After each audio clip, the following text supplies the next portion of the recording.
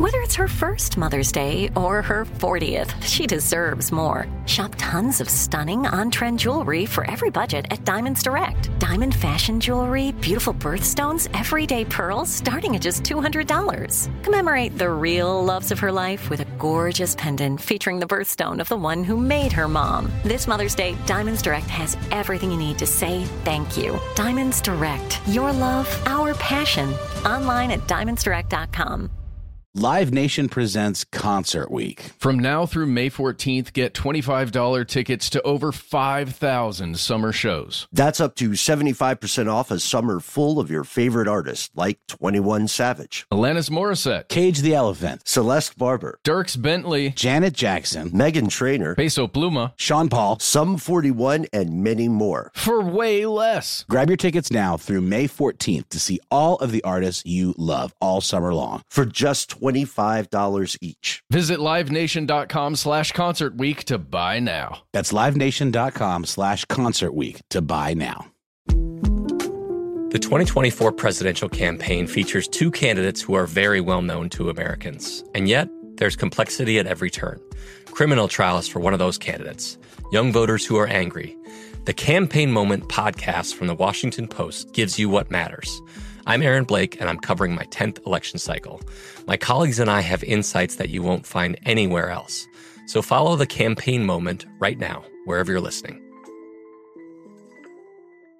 When you think about the future, what kind of technology do you envision? Whatever the future holds, artificial intelligence will undoubtedly be at the heart of it all. Join Graham Class as he hosts Season 2 of Technically Speaking, an Intel podcast, and hear from the minds transforming healthcare, retail, entertainment, personal computing, and more with the help of AI. Tune in every other Tuesday and explore the latest technology that's changing our world today and creating a more accessible tomorrow. Listen to Technically Speaking, an Intel podcast on the iHeartRadio app, Apple Podcasts, or wherever you get your podcasts.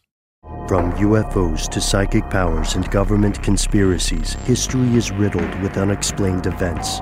You can turn back now or learn the stuff they don't want you to know. A production of iHeartRadio's How Stuff Works.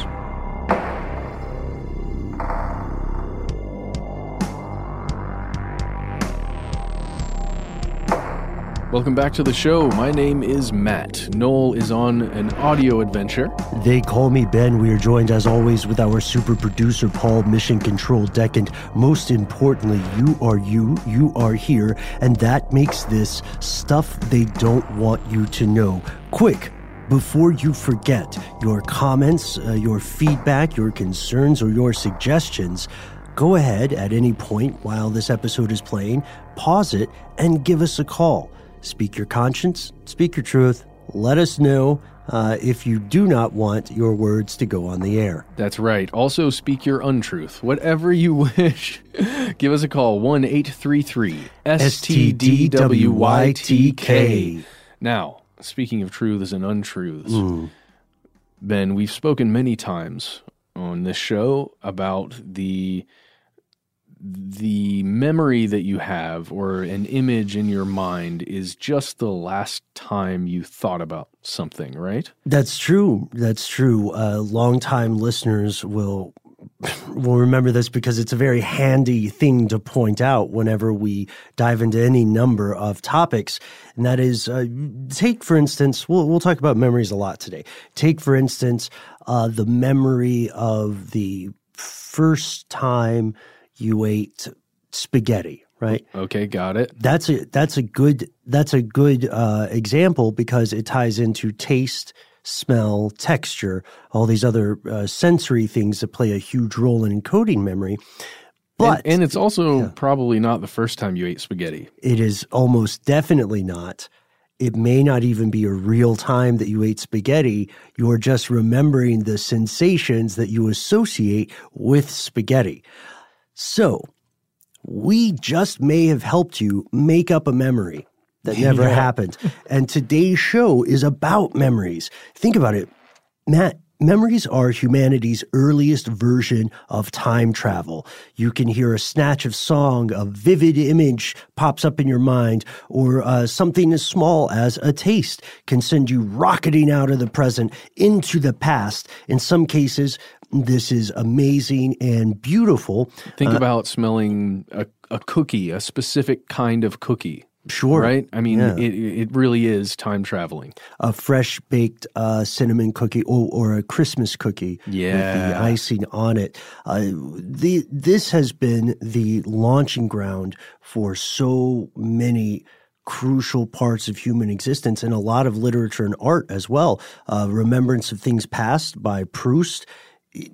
Essentially, it all starts because this guy dips a Madeleine into, I think, tea or some sort of beverage, and he tastes it, and he goes, wow, I should write hundreds of pages about this. Madeleine is a cookie, correct? Yes, yeah. Or a biscuit. A biscuit. Oh my gosh. Yeah. Excuse us, right? But then also think about the way people who are suffering from Alzheimer's are able to retain memories through music, right? Like they may have difficulty recalling certain people, places, or events in their lives, but they can sing and hit every note of a song from the 60s that they really loved. Right, and the hope of current research and future research is that you can use that connection in some way to make even further connections. Right, exactly. Spot on. And here's the thing. This is the reason why I really appreciate you using the word hope there, Matt, because as amazing as memories are, we still do not understand everything about them. We know, for example, that memories can be, as you said earlier, surprisingly treacherous, and memories of the same event can change drastically over time. That's why, especially in the days before widespread video and audio capturing ability existed, that's why so many people would swear they were at these big historical events after the fact. They didn't think they were lying. You know what I mean? The hundreds of thousands of people who claimed they were watching, like the Hindenburg disaster. Well, that would probably be more in the millions. Or people who claimed that they were in or around Tombstone at the time of the so-called Wild West, right? And during the titular shootouts and stuff. Those people don't feel like they're lying. They genuinely think they remember it. And now we find ourselves inexorably drawn into the world of philosophy. Yeah. If a person's thoughts, their experiences, and their beliefs are indeed the basis for the reality in which they exist, then were they there? Yeah, that's a tough one. And we're also going to get into realms here with memories of something like trauma.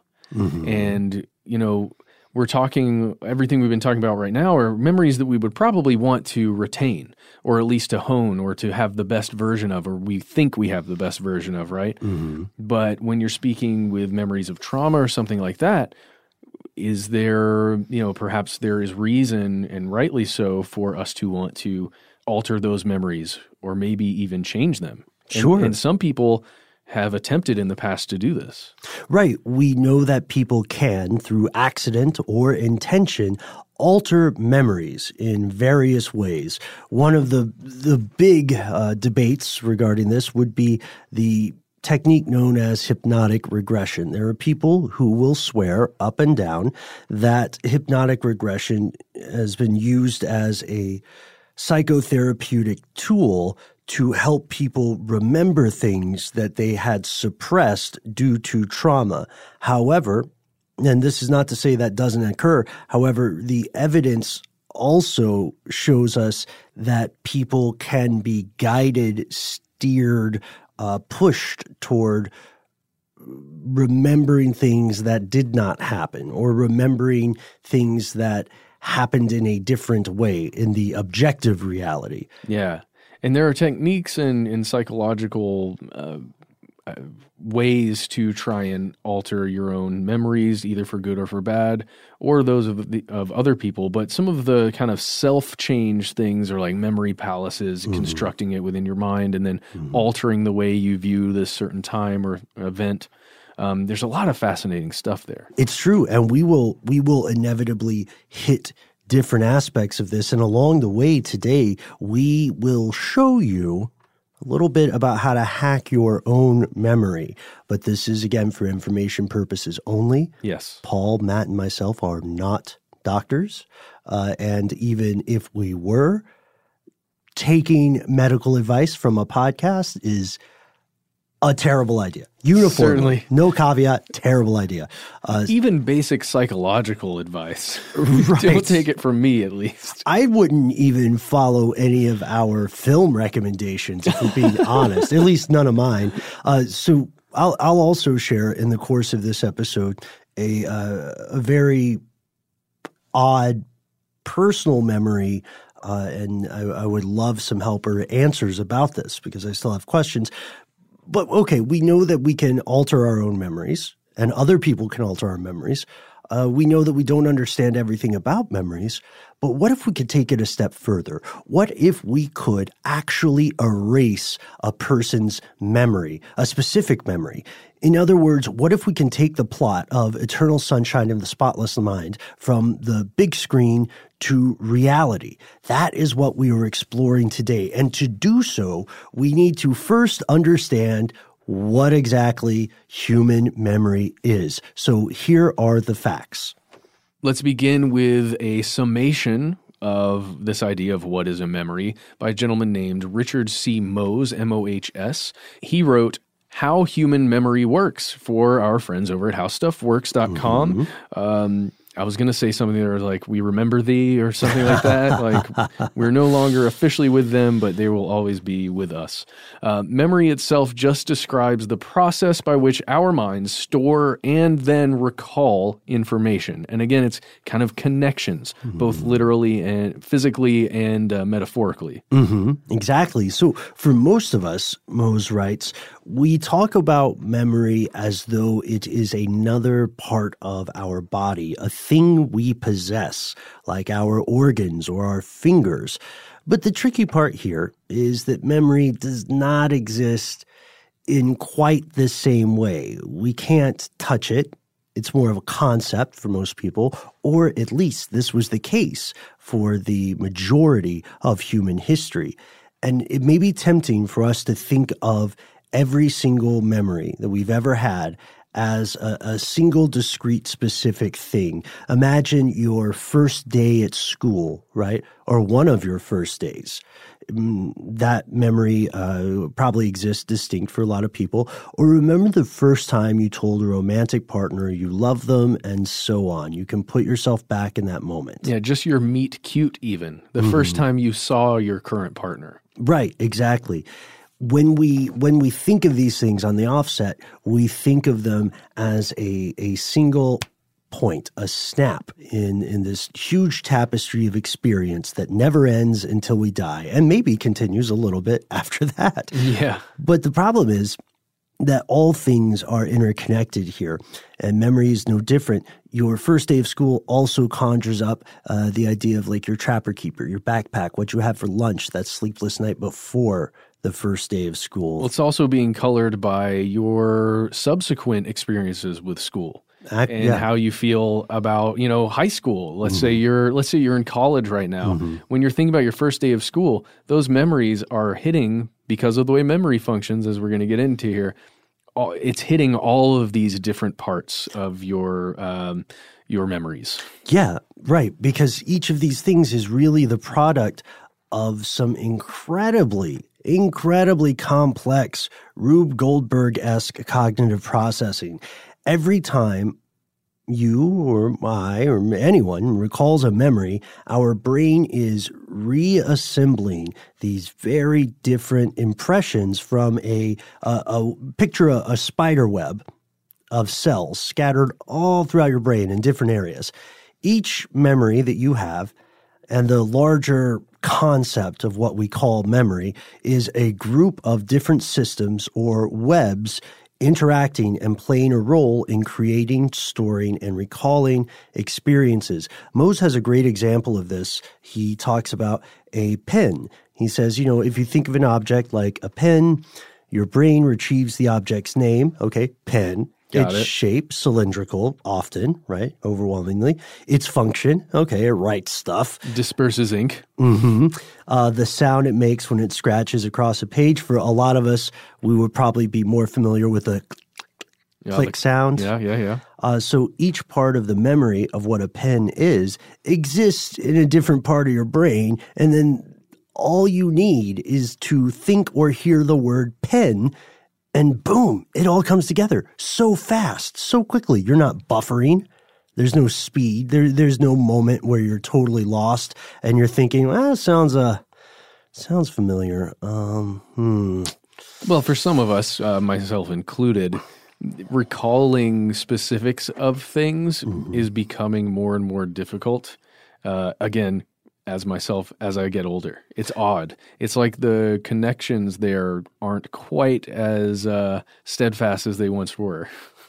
Yeah, exactly. So neurologists are still only at the beginning of understanding how all these different little mental processes come together to form what we call memory and to create what we call remembering.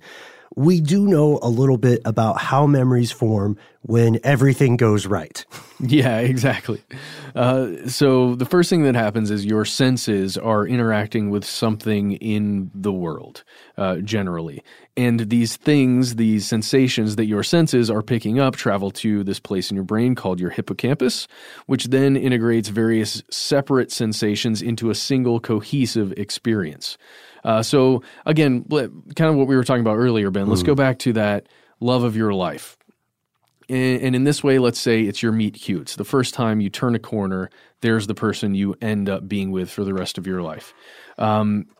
You think about the way they looked, perhaps what they're wearing, the way their hair was. Yeah. You heard their voice for the first time, or at least you're imagining now, remembering the way their voice sounded the first time. You smelled whatever cologne or whatever, smell they had going on, the deodorant, maybe it was just their natural smell. This all gets rolled up into this single experience that we consider to be the memory, right? Mm-hmm. And according to Mose, he actually goes into this, into the actual occurrence in your brain. Right. He walks through how the hippocampus, along with the frontal cortex, analyzes these sensory inputs. This is the process of encoding. So if essentially think of your hippocampus and the frontal cortex as the bouncers at the bar of your recollection. Oh, right. Nice. They're at the door. And what they will do is and we're totally anthropomorphizing them here, but they will say, let's say you're walking by and you smell an amazing gyro stand, right? Yeah. You're walking by a halal guys or whatever, and you smell this, and it's a great smell, or you see something distinct there.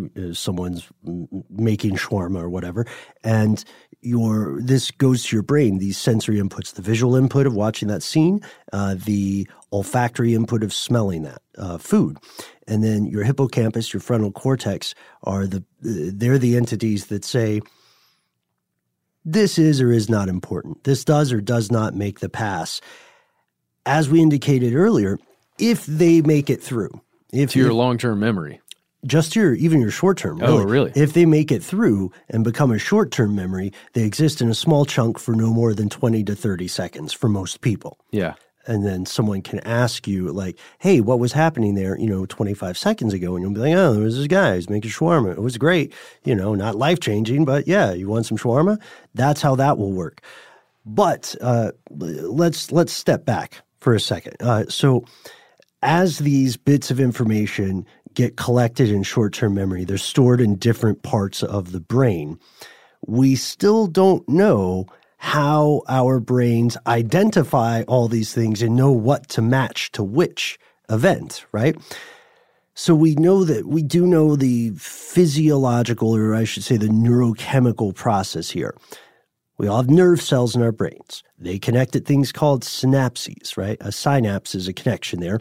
And these cells fire electrical pulses across the space between your nerves. And when they fire these electrical pulses, it triggers the release of these neurotransmitters. Think of them like chemical couriers. The neurotransmitters spread the information they carry across the spaces between the cells. Each single brain cell can form thousands and thousands of these links, creating all these other connections, these webs that we mentioned earlier. The typical human brain, I should say, has about 100 trillion synapses, but these connections are not set in stone. They constantly change as your brain cells organize themselves into different groups to process information in different ways. And here's where long-term comes in. Every time that your brain cells send these messages to one another, the synaptic connection between them grows stronger. We can't emphasize this enough. This is real mind over matter. Your thought processes, the things that you choose to think about with no ostensible physical action of your own, these things will change the physical composition of your brain. I believe we may have mentioned it on previous episodes, but we can see this effect over time, and it becomes quite profound. London taxi drivers, right? The area of the brain associated with spatial reasoning in taxi drivers who have been driving for decades is physically, noticeably, significantly larger than that of the ordinary driver. Same thing with the parts of the brain responsible for empathy in Buddhist monks who have meditated for quite a while. As well as professional Magic the Gathering players, who've been playing for a long enough time. Like, it's crazy how many cards they have to remember and all the different actions. I mean, you've done some real Twilight Zone stuff. I'm going to be honest with you. We also know that filtering occurs during this encoding process. Most people don't remember most things, right? But we still don't know exactly how this works. We're going to pause just for a second. Let's all try to remember what we examined here, and then we'll be back to explore short and long-term memory after a word from our sponsor. Live Nation presents Concert Week. From now through May 14th, get $25 tickets to over 5,000 summer shows. That's up to 75% off a summer full of your favorite artists, like 21 Savage, Alanis Morissette, Cage the Elephant, Celeste Barber, Dierks Bentley, Janet Jackson, Meghan Trainor, Peso Pluma, Sean Paul, Sum 41, and many more. For way less. Grab your tickets now through May 14th to see all of the artists you love all summer long for just $25 each. Visit livenation.com/Concert Week to buy now. That's livenation.com/Concert Week to buy now. Snag a Job is where America goes to hire, with the deepest talent pool in hourly hiring. With access to over 6 million active hourly workers, Snag a Job is the all-in-one solution for hiring high-quality employees who can cover all your needs. On demand, temp to hire, part-time or full-time. You name the position. Warehouse worker, retail associate, grocery store clerk, fitness trainer, baker, stylist, bellhop, podcast producer? Yeah, Snag a Job's got a worker for that. With our easy-to-use platform, you're able to seamlessly post and fill available positions quickly with a dedicated customer support team to provide all the help you need along the way. Kinda nice knowing you have a talent pool like that in your own backyard, right? Snag a Job is the partner you need to keep your business running smoothly. So visit snagajob.com or text SNAG to 242424 to talk to an expert. Snagajob.com, where America goes to hire. The 2024 presidential campaign features two candidates who are very well known to Americans. And yet, there's complexity at every turn. Criminal trials for one of those candidates. Young voters who are angry. The Campaign Moment podcast from the Washington Post gives you what matters. I'm Aaron Blake, and I'm covering my 10th election cycle. My colleagues and I have insights that you won't find anywhere else. So follow the Campaign Moment right now, wherever you're listening.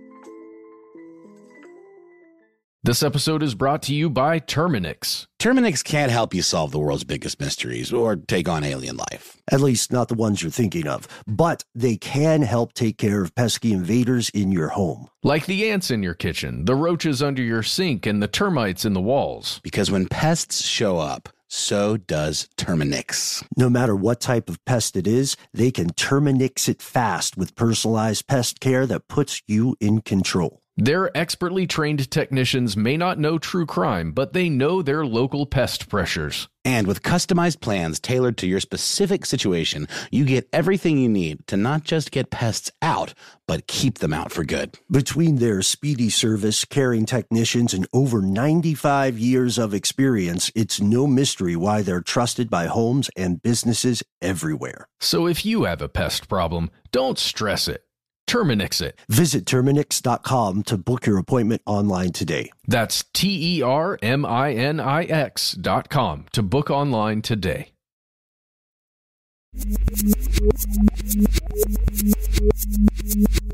And we're back.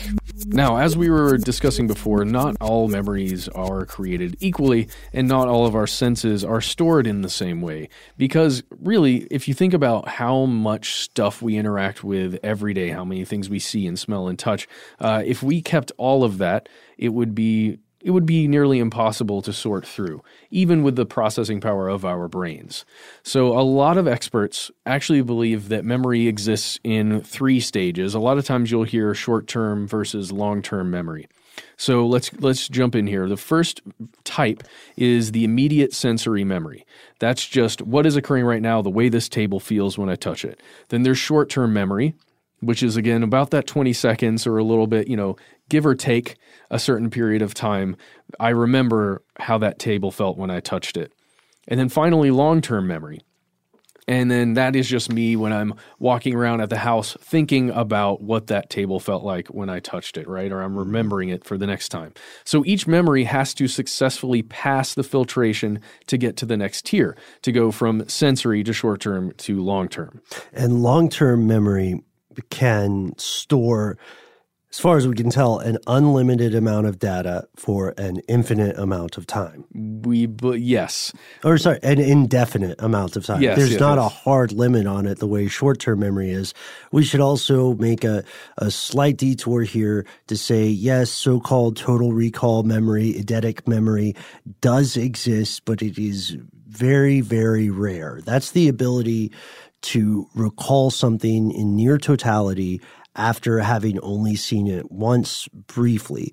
And there are people who really can do this. There are people who have the ability to look at a photograph and then draw it really accurately from memory. There are people who can tell you what they had for breakfast on, June 15th, 1998. And they can tell you what time it was when they had breakfast, Yeah, but like you said, extremely rare. Extremely, extremely rare. For me, I couldn't tell you what I ate for breakfast yesterday. Right, and true photographic memory, as far as we know, like the actual facts, true photographic memory has not been universally proven. There are compelling things, right? But then this ties into the idea of the so-called savant syndrome, right? So that's a story for another day, but the rules we are describing for memory apply to easily 98%, if not more, of the human population. Matt, you're absolutely right. Long-term memory is something that you have to earn. If you're a little lingering scent of jasmine or lavender, you start off in sensory memory, and you have to crew up with other sensory, with other sensations, right, to progress through that hierarchy and hit the big win, the immortality of a long-term memory. Most people have a pretty good memory. So the brutal truth of this is any of our friends who say, I'm terrible with names, or I got such a terrible memory. The fact of the matter is, I'm not going to say they're lying to you, but they're not really trying to encode memories. most people are pretty good at this sort of stuff. Various factors affect our memory at different junctures, and like a lot of other physical faculties, memory does seem to degrade with age, but we all typically start out with a pretty sharp ability to recall things. One thing that's interesting about how memory can be affected every time this great computer called your brain retrieves it goes into – I'm thinking about the best way to put this. Okay, so we have all probably heard the idea of set and setting or scene and setting for people who do hallucinogens, right? If you are already feeling anxious and you ingested a hallucinogenic substance in a place that is a very stressful environment, you know, where like sirens randomly go off and there are 400 strangers you don't know, right? And they all want to get in line for the bathroom. Essentially every outdoor concert ever, whatever. Yeah. Then you're going to have a weird time. Memory is also vulnerable to the present physical surroundings that you are in when you generate a memory. So if you are having a great time, you're super relaxed, let's picture it, you're on a hot tub on the shore of a beautiful island. It's a nice, cool ocean breeze.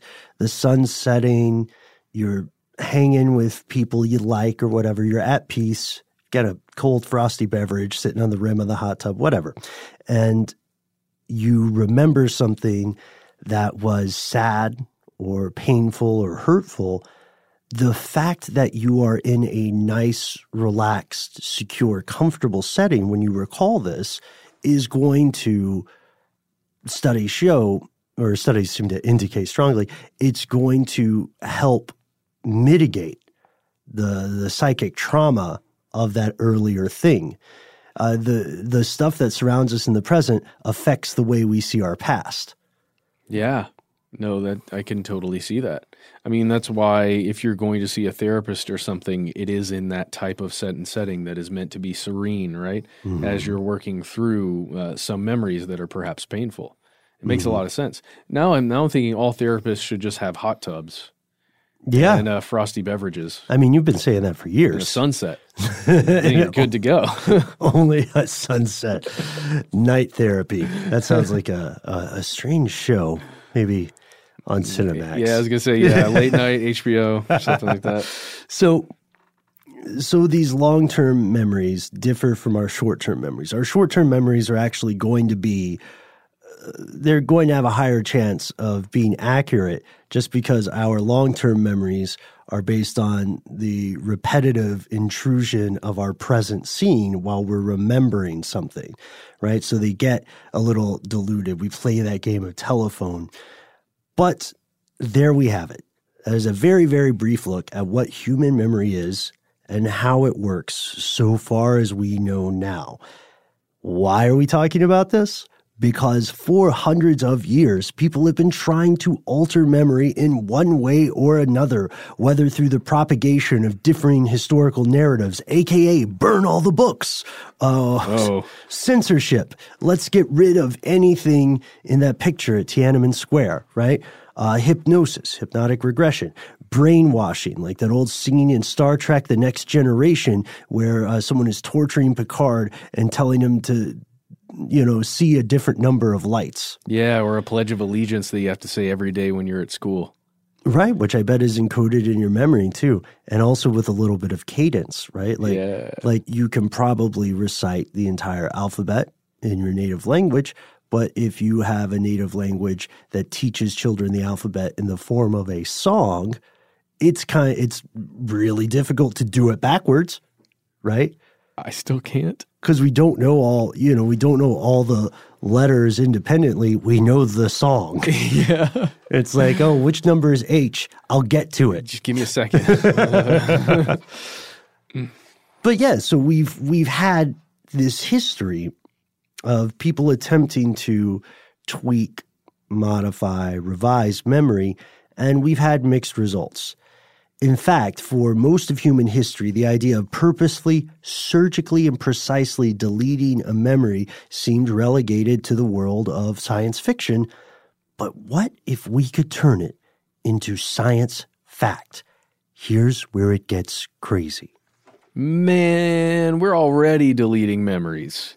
And at least we figured out how to do it, right? Mm-hmm. It doesn't mean we're doing it effectively necessarily, but some people have been figuring out the means. And there are multiple studies, current and very recent studies, that confirm that it is indeed possible to remove a specific memory or memories from an individual's brain. That sounds crazy. That sounds like Eternal Sunshine, but it's real.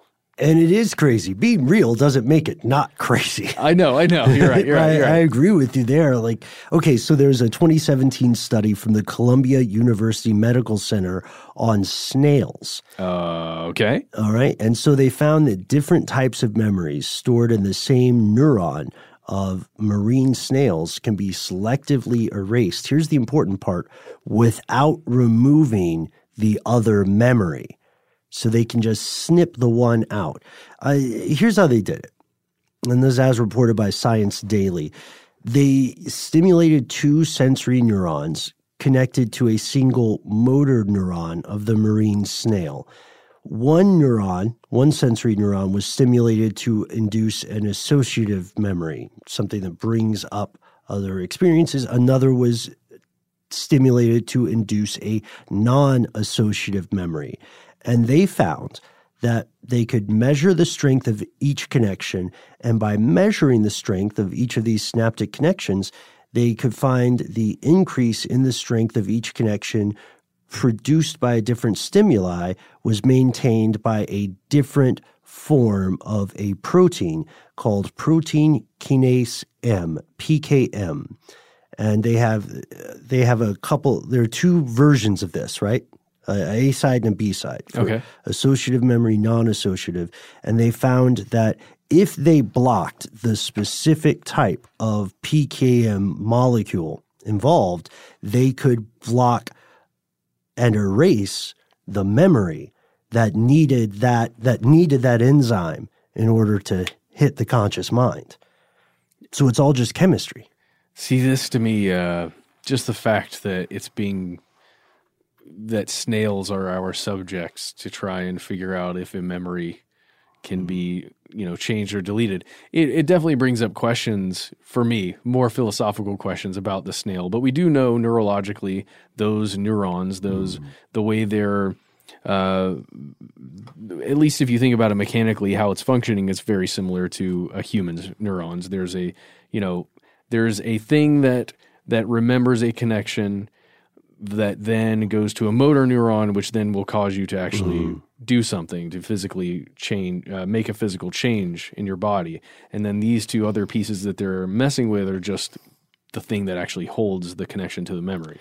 So they found that not only could you block that recollection, but you could erase it by blocking not PKM itself, but you could erase the memory by blocking other molecules that help produce PKM, the enzyme, or protect it from breaking down.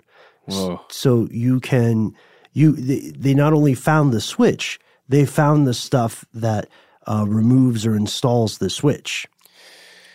Whoa. Again, just in snails, because you have to start small so you don't freak people out, right? Yeah, I guess so. I mean, I get it. The good thing here is that this isn't some kind of there's no diabolical reason behind wanting to figure out what this is, or at least that's not stated. According to, our understanding is that these researchers are doing this study to try and find some way to remove non-associative memories that end up triggering PTSD in people. Also, any kind of anxiety, like either general or otherwise, within humans. I very much like this. I think many of us listening could do with this. We would appreciate this. But again, the researchers also are very, very careful, at least according to the sources that we're using. they're very careful to say that this is kind of a proof of concept, right? A proof of principle, if you will, and it's not absolute proof that we can do this within humans. Right. We're more showing the relationship, the cause and effect between these molecules. But there are other studies. In a study by researchers at the University of California from back in 2014, they found that light can be used to erase specific memories from mice using a technique called optogenetics. Yeah, and this is where it's feeling closer and closer to the Eternal Sunshine stuff, actually using a physical medium to change memories, right? And it's not as cool as the memory erasing flashlight in Men in Black. Not yet. Not yet. Not yet. So the scientists in this study used genetically modified mice as their experiment in their control groups. The genetically modified mice had nerve cells that would literally glow green and express a protein, allowing the cells to be switched off by light, light being the mechanism. And so this allowed the scientists to trace the path of more or less a memory from nerve cells in the cortex and hippocampus, and they could see which cells were activated in learning something new. They could also see which cells turned on when the mouse was remembering something, and then they could use a fiber optic cable to switch those cells off using light. Yeah. Whoa. It sounds so sci-fi, but this is how they summarize it. Quote, they trained the mice by placing them in a cage where they got a mild electrical shock. Now, normally, mice placed in a new environment will nose around and explore. But when placed in a cage where they have previously received a shock, they freeze in place because it's a fear response, right? Yeah. You can see why it would be illegal to do this with human subjects. Because they first showed that they could label the cells involved in learning and later in recollection. Then they were able to switch those cells off, and then put the mice back in the place where they got shocked, and the mice had no idea because their memory had been erased. So they just nose around like they would if it was just another cage. Mm-hmm. And then they did their homework. Methodologically speaking, they kept it hygienic because they were able to show that turning off different cells didn't mess with the memory at all. Yeah. Right. So they did find they were able to hunt down the physical manifestation of a memory, which is mind-blowing. But this is just the beginning. We've talked about erasing memories in animals, but what about creating memories? What about the memories of human beings like you listening along, or Matt or Paul or so on? We'll explore that after a word from our sponsors.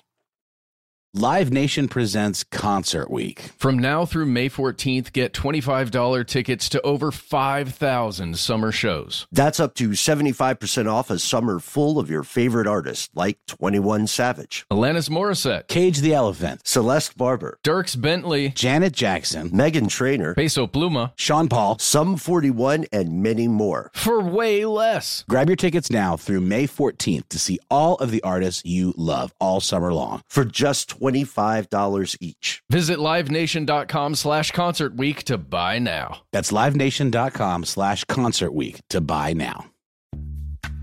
Snag a Job is where America goes to hire, with the deepest talent pool in hourly hiring. With access to over 6 million active hourly workers, Snag a Job is the all-in-one solution for hiring high-quality employees who can cover all your needs. On demand, temp to hire, part-time or full-time. You name the position. Warehouse worker, retail associate, grocery store clerk, fitness trainer, baker, stylist, bellhop, podcast producer. Yeah, Snag a Job's got a worker for that. With our easy-to-use platform, you're able to seamlessly post and fill available positions quickly with a dedicated customer support team to provide all the help you need along the way. Kind of nice knowing you have a talent pool like that in your own backyard, right? Snag a Job is the partner you need to keep your business running smoothly. So visit snagajob.com or text snag to 242424 to talk to an expert. Snagajob.com, where America goes to hire. Finding the right news podcast can feel like dating. It seems promising until you start listening. When you hit play on Post Reports, you'll get fascinating conversations and sometimes a little fun, too. I'm Martine Powers. And I'm Elahe Azadi. Martine and I are the hosts of Post Reports. The show comes out every weekday from the Washington Post. You can follow and listen to Post Reports wherever you get your podcasts. It'll be a match, I promise.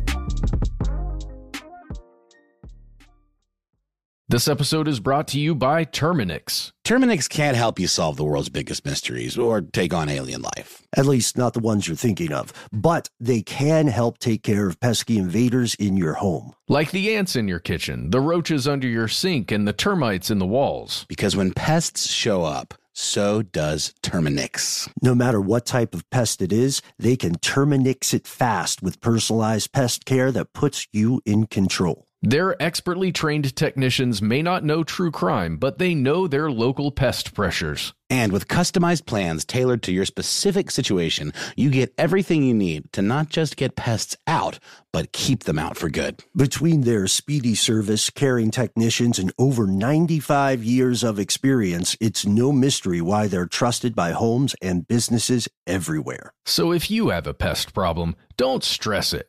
Terminix it. Visit Terminix.com to book your appointment online today. That's TERMINIX.com to book online today.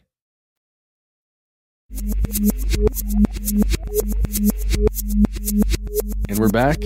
Now this is where we get into the real, possibly creepy territory. Because we're talking about making memories that aren't real, or at least aren't exactly the same as they could be altered to. Because science, as it turns out, they're learning that some of the same processes that we use or that we can manipulate to erase memories can also be used to insert new recollections that we haven't actually ever collected. It won't be a recollection, it will be a new collection. It'll just be a collection. Yeah, this is interesting. This came out just a few days ago, I think August 27th, 2019. In the magazine Nature, scientists published a report proving that they have been able to create new memories by reverse engineering natural existing memories. And this is even weirder than it sounds, okay?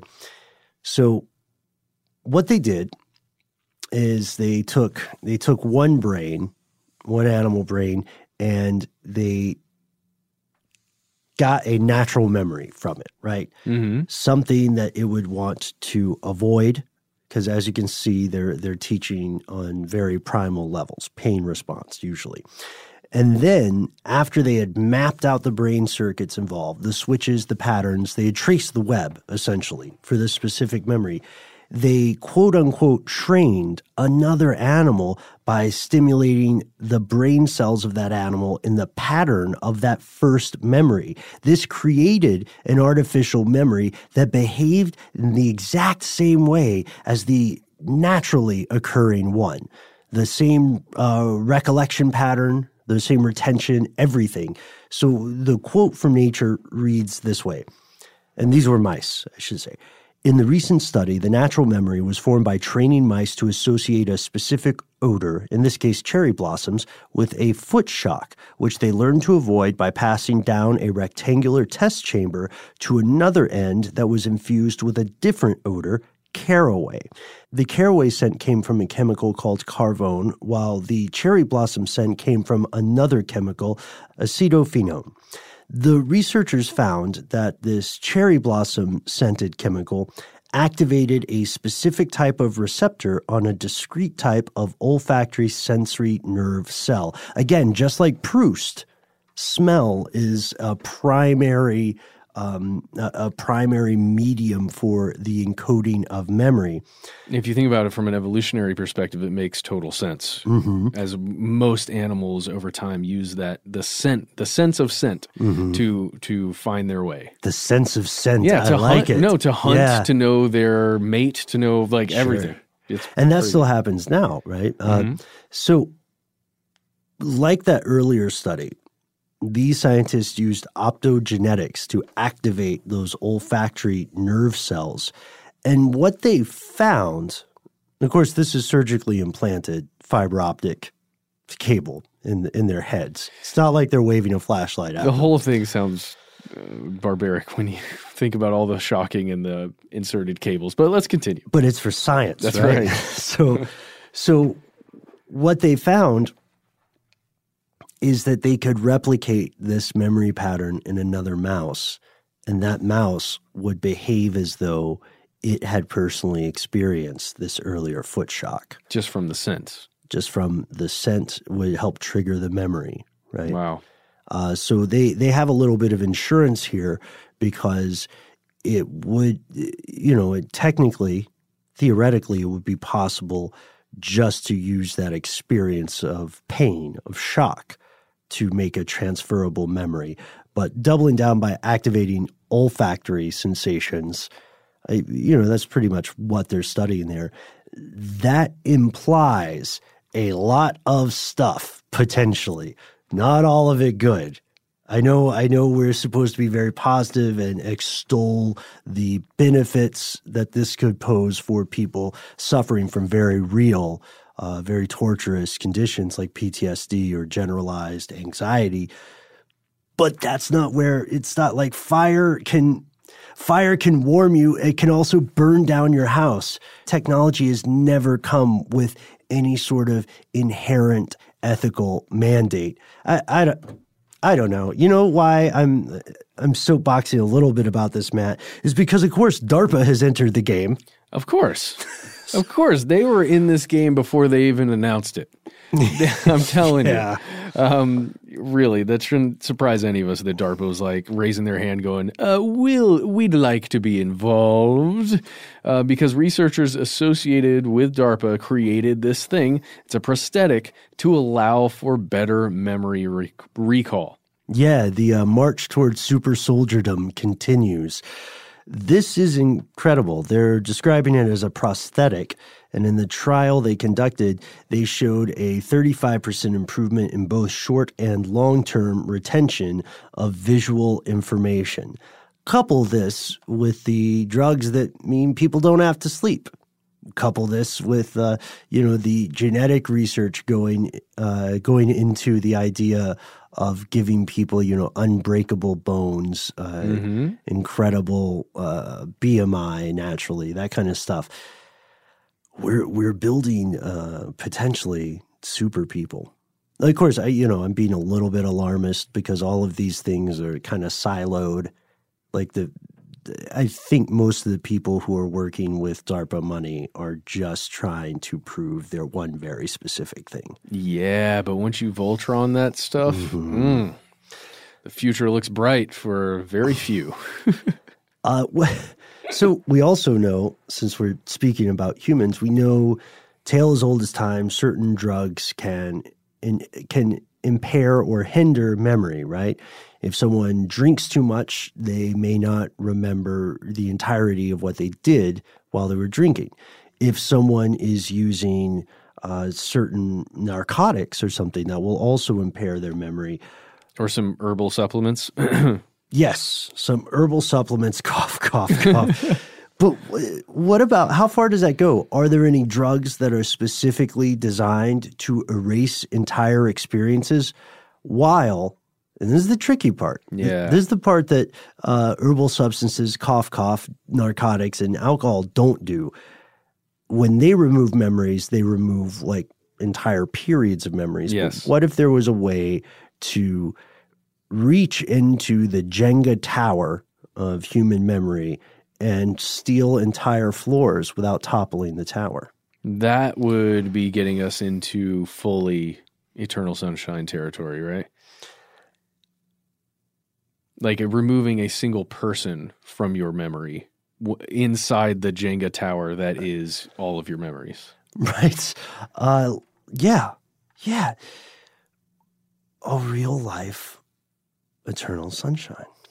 And we have another report here. This time it's from Scientific American.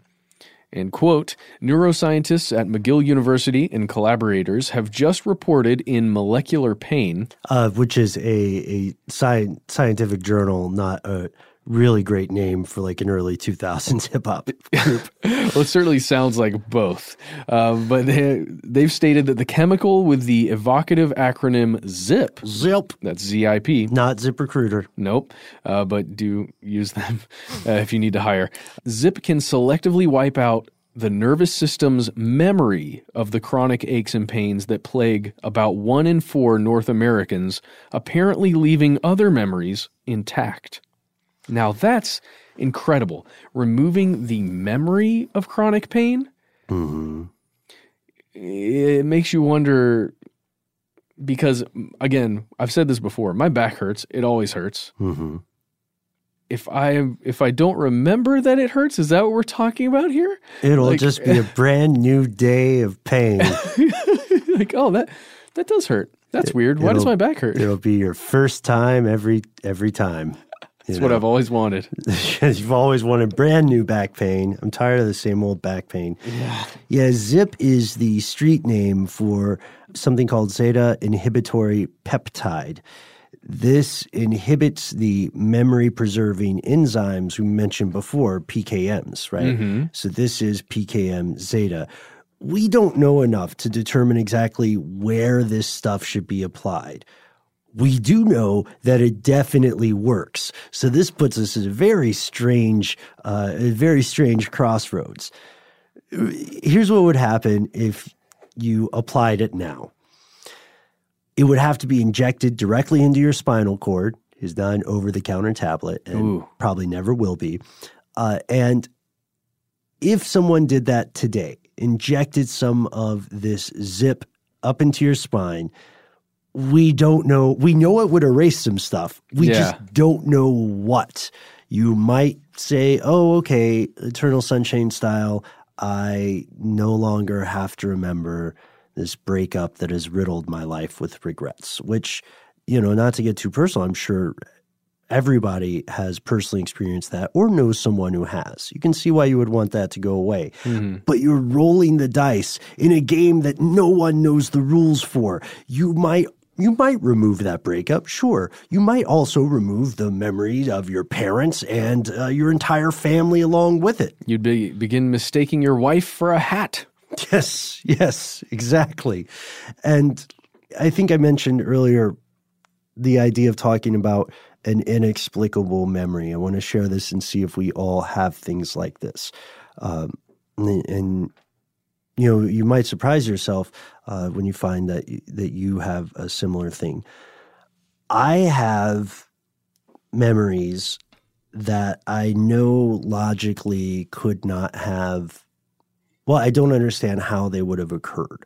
So one of my earliest memories is being on the second floor of a church window or something like that, looking down, and there's very bright green grass. There is a police car with the sirens on, parked on the grass. And there is a white bed by the window with handcuffs and like blood on the bed sheets. I've had this memory ever since I was a kid. So holy shit. Right. Man. So it's surely the logical answer would be this is something I saw on television, right? When I was a wee tyke, maybe before words, something like that. Maybe. But I think we all have those sensations or those sort of tableaus, right? That we think like this is a very vivid image for me. Yeah. But I don't know where it's from. I have one like that similarly in a church with a tornado warning of some sort or sirens going off and having to duck down and hide in a darkened room while the sounds of a train go by. But when I've recalled this to my mother, because it's such a vivid memory of mine, sure, she's not exactly sure when that would have occurred or which church or anything like that. And it's kind of similar in the way that I don't know if it actually happened. Did we get mind wiped? I don't know. That's the problem with this. Let us know about your strange memories too, because for the first time in human history, at least that we can recall, we are on the verge of artificially controlling the individual perception of the past. We have been making attempts as a species to control the collective perception of the past, but now we can open up the hood of every individual mind and start to tinker with it. We're close to doing that. And here's where the conversation gets sticky because, yes, as you said, Matt, the obvious hope is this can be used to remove painful, traumatic experiences that trigger anxiety, panic, PTSD. But also, the same technology could possibly be used to non-consensually remove memories. That's the MIB style. Right. Or whatever happened to us at that church. That's crazy. I had no idea that you had a similar memory. But like, what are some examples beyond PTSD about how this stuff could be used? Well, imagine that you're living in a country with some kind of authoritarian rule, right? Maybe you don't agree with those people who are running the country, so you'd be considered a dissident. Now, imagine that within this country, you end up being detained, and you don't really recall exactly what happens, but let's say you black out for one reason or another, and you wake up hours later, and you can't remember all of the things that your government, this authoritarian regime, doesn't want you to remember. You remember your family. You remember that you have a job that you're going to every day, but for some reason you just feel calm, like everything's okay. Mm-hmm. Or maybe you even have a different memory implanted, and your memory is about how good it felt to, say the pledge or whatever. Oh, wow. Which sounds like sci-fi territory, but, it wasn't so long ago that the idea of erasing memories sounded like sci-fi. And then imagine that process occurring in mass, right? Not just one person. Yeah. And here's another one. Imagine, this is a little bit less sinister maybe, because this could be legal at some point. Imagine you work with an organization, whether state or private, that requires you to handle proprietary information, sensitive documents, top secret, compartmentalized, your eyes only stuff. Whoa. And then part of your contract says that when you retire, you leave your job, that set of memories gets wiped.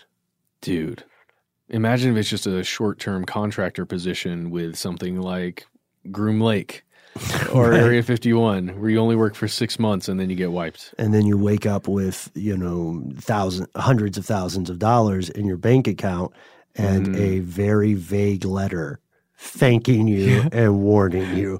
From some front company. You'd certainly prevent the next Bob Lazar. Yeah, quite possibly. And also, again, to be completely fair, this is spitballing and speculation. But again, I don't think any of these are that much of a stretch. Yeah, but there's just so much more that would have to happen with the science of it. Very true. We're still, unless the technology already exists and has somehow been successfully suppressed, we're still very far away from these things. But now they are possible, if not plausible. Yeah, I mean, it's very much a Black Mirror style. Like, we can kind of see this occurring, or these would be how it would – these are a lot of the things we can imagine it being used for. And here's another one. This one I think will be exciting to some of the entrepreneurs in our audience today. Imagine a world where you can pay to recreationally experience the memories of other people. So let's say it's another thing Disney gets involved in. They map out the memories of historic moments as experienced by firsthand witnesses.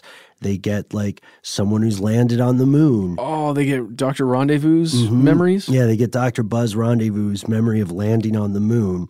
They map it out, and now you can pay whomever for them to implant that memory in your head so that you get the firsthand experience of doing that. You can also live vicariously and do, philosophically, it's almost the same as doing it yourself, right? To have the firsthand memory so you could participate in crimes that you're not legally culpable for because they already happened. That's what it feels like to rob a bank. Exactly. That's what it feels like to rob a bank or something. But it would do terrible things for other stuff too. Right. And then if the memory becomes inconvenient, just have it removed. And given that we would be talking about a private entity selling this stuff, I bet there would be a lot of money spent on figuring out how to make the memory implant temporary. Yeah. because you want to sell a service now, right? Not a product. So it would eventually degrade. But then also, to end on a positive note, this is one I am personally excited about. Imagine the potential for learning. One day we might be able to encode knowledge sets, right? That's full-on Matrix stuff right there. Exactly. It's not that far from Neo, right? You can wake up being able to play a piano, speak a new language. Or say, I know Kung Fu. Mm-hmm. Maybe you're in a plane that's going down and you're talking to the air traffic control and they say, okay, break open the glass door by the cockpit hallway and inject yourself with this thing and then, just land the plane. Because now you know how to land the plane. We're very far away from that and we don't know whether we'll ever reach that level of sophistication. Yeah. But the truth is, this is potentially an enormous tool for people who have stuff they don't want you to know. Yeah. They may be able to use it sooner than you think. Wow, it's really intense. And just for my own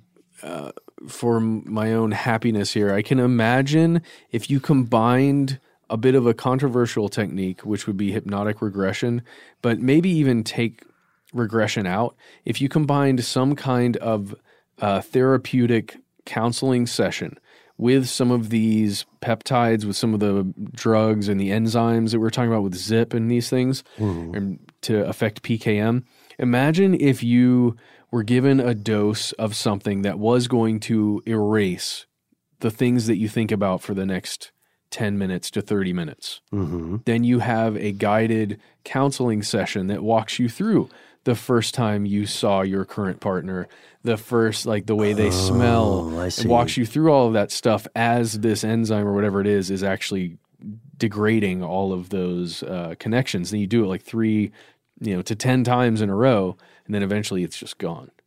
I don't know. I see what you're saying. There's also this question, though. And of course, this changes person to person, but there's always this question, what makes us us? A lot of people who are maybe less on the spiritual side will say we are, or every person is, the sum of their own experiences and their own synthesis and understanding of those experiences, right? What I'm getting at here, and I need to find a more articulate way to think of this, I'm getting at is the question of threshold. How many unsavory or unwanted memories can we remove before it begins to affect core components like personality? It's a great question. I'm going to say around 50. Let's go. You know what? Let's go for it. Let's get past the mice, get straight to the people. Let's do some experiments. But in all seriousness, if any of the technologies and the experiments happening right now, if any of it comes to full fruition, and this is only projecting just from my own experience, but I can only imagine a lot of service men and women, people who've served in militaries, people who have been through traumatic experiences, would really appreciate it and stand to benefit from a lot of this stuff if you could do it in a safe way. True. I really feel like this could be incredible. And memories are, as they say, memories are one of the most important things a person has. Memories, at least up until now, were one of the only things a person could possess that could never be taken away from them. That's right. Memories and loose diamonds. Memories and bags of loose diamonds. Thank you so much for tuning in, folks. We hope that you found this as fascinating as we did, and we hope that you find the possible ethical concerns and possible consequences as thought-provoking and potentially disturbing as we have found them today. We want to hear what you think. Should we live in a world where people can sell the memories of others directly into someone's brain? Should we live in a world where you can take away the pain that a particular memory gives you?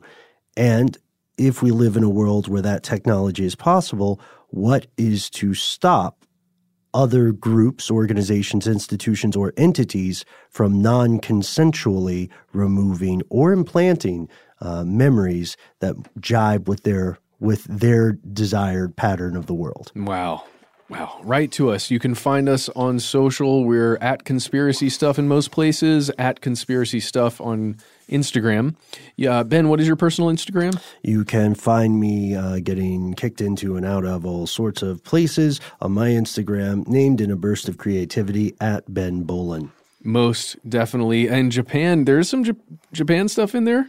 A lot of it I did erase, but some of it is still around. Yeah, there are memories of Japan floating out there in the ether. All right, so check that stuff out. You can find us on Facebook. Join our group. Here's where it gets crazy, where you can talk with all of the conspiracy realists out there who have been listening to this. You can have discussions with them and with us sometimes. It just depends. You can see me insisting that Matt Frederick is the Tom Hanks of How Stuff Works. Did you see that thread? No, I did not. Okay. He's also the, I don't know what the equivalent is. The guy that's never there. He's always around, but he's never there. On the socials, at least. Okay. I was like, wow, do you have a absentee Tom Hanks complex? Yeah, that's exactly what it is. I love Tom Hanks, but he's never physically there for me. Yeah, I mean, they never check your backyard for bodies.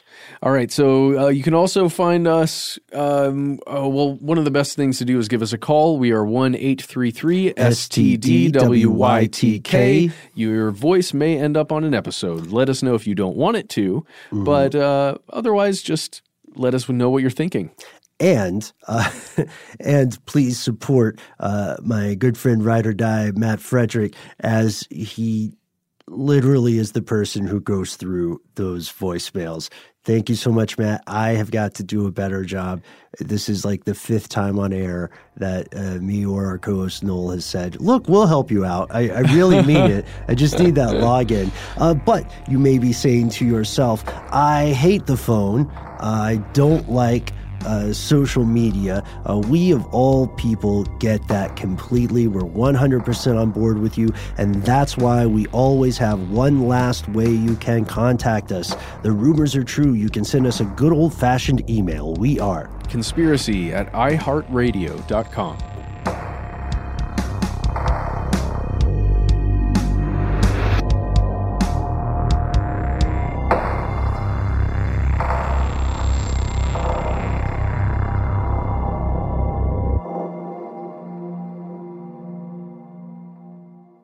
Stuff They Don't Want You to Know is a production of iHeartRadio's How Stuff Works. For more podcasts from iHeartRadio, visit the iHeartRadio app, Apple Podcasts, or wherever you listen to your favorite shows. Live Nation presents Concert Week. From now through May 14th, get $25 tickets to over 5,000 summer shows. That's up to 75% off a summer full of your favorite artists, like 21 Savage, Alanis Morissette, Cage the Elephant, Celeste Barber, Dierks Bentley, Janet Jackson, Meghan Trainor, Peso Pluma, Sean Paul, Sum 41, and many more. For way less. Grab your tickets now through May 14th to see all of the artists you love all summer long. For just $25 each. Visit livenation.com/concert week to buy now. That's livenation.com/concert week to buy now. Attention, true crime enthusiast. Searching for a way to unwind after diving deep into the mysteries that keep you up at night? Look no further. Introducing Lazarus Naturals, your trusted companion for CBD relief. With a commitment to transparency, Lazarus Naturals oversees every step from farm to doorstep, ensuring purity and quality you can trust. Visit LazarusNaturals.com today and discover how CBD can help you decompress and recharge for your next investigation. That's LazarusNaturals.com. Lazarus Naturals, your partner in unraveling the mysteries of true crime. Not available in Idaho, Iowa, or South Dakota. Dealing with pests can be a pain, but relax. Terminix can help. Because when pests show up, so does Terminix. With over 95 years of experience, they have what it takes to take on any pest problem fast. If your home or business has pests, don't stress it. Terminix it. Visit Terminix.com to book your appointment online today. That's TERMINIX.com. I'm Katya Adler, host of The Global Story. Over the last 25 years, I've covered conflicts in the Middle East, political and economic crises in Europe, drug cartels in Mexico. Now I'm covering the stories behind the news all over the world in conversation with those who break it. Join me Monday to Friday to find out what's happening, why, and what it all means. Follow The Global Story from the BBC wherever you listen to podcasts.